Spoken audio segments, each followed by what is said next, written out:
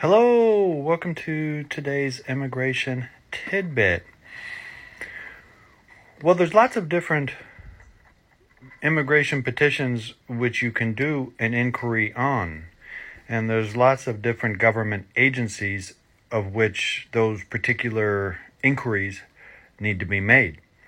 So, for example, you could have an I-130 that's been pending forever, and of course that inquiry would be adjudicated, by, USCIS, the local division where it is, and then of course it depends if the I-130 and I-45 were filed simultaneously, of which inquiries are different. It would depend on if it's an employment-based petition for the green card. All of these have different agencies. So, for example, if it's a perm, that is at Department of Labor. If you're talking about a FOIA, that's a copy of your immigration file. Are you requesting a copy of the immigration file from USCIS? Are you requesting it from BALCA, from Board of Immigration Appeals, from Department of State? So the point I'm trying to make here is that with immigration law, it being an administrative agency and full of red tape, finding where you need to do something is half the battle. Okay?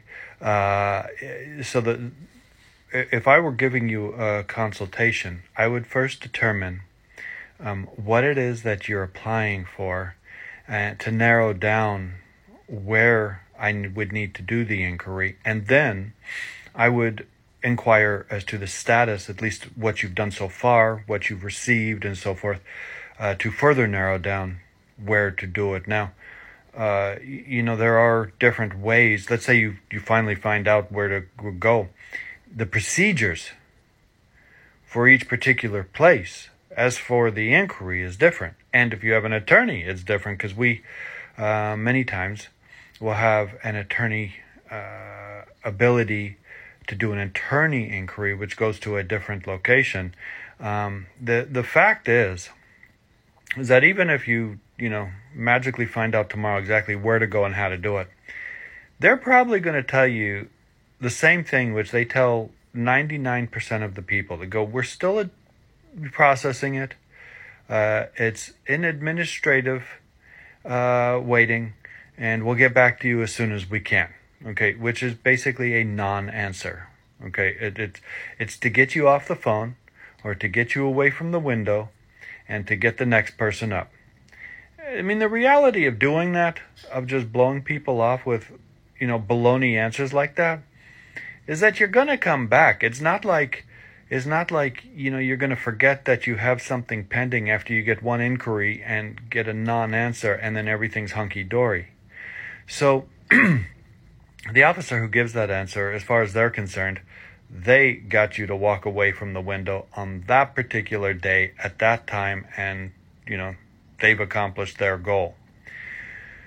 So when my office does a formal inquiry, we attempt to get a real answer. Okay, what is really going on? Why is it really taking this long? And probably 50 to 75% of the time, we don't get a real answer. And we then let them know that we are intending, and assuming this is an appropriate case, we are intending on preparing and filing a writ of mandate, which is basically a document, a filing, pleadings that go to the federal court in an attempt to order immigration to make a decision. Now, obviously, if there's not a good chance of success with your case, we're not going to do a writ of mandate. If it's let's just say it's an employment petition, and they're looking for an engineer, and you're waiting for a decision, and after reviewing your case, it looks like you don't have the necessary qualifications, it will certainly get denied. We don't want to rush that along if you have other forms that you can apply for. If it's a marriage petition and you knew each other, 8 days before you got married, and you're not living together, if there's not a clear case, you don't do a writ of mandate, because they'll make a decision for you. They'll make a real quick decision. They'll just say no. So that's the procedure we use. Find out where the inquiry is, determine the procedures for doing an inquiry, calendar it for a real answer.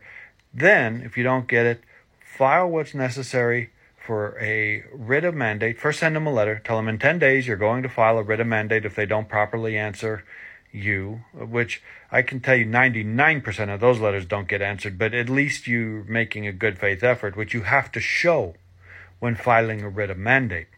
And then, you file the writ of mandate, and I can tell you on the other end of it, over my 30-some years of practicing, nearly every writ of mandate I've ever filed has not had to go in front of the judge. We've settled before then, because a U.S. attorney doesn't want to get in front of a judge and go, well, Your Honor, I understand that it's taken 2.5 years to adjudicate this thing that should take 6 minutes, but we just need a little more time. They just can't do that with a straight face. So that's why most of these settle, but it takes a lot of leverage, a lot of time, and a lot of work to get to that point. And hopefully an inquiry by itself will work. Sometimes it actually does. Okay? So there you go. Shortcast Club.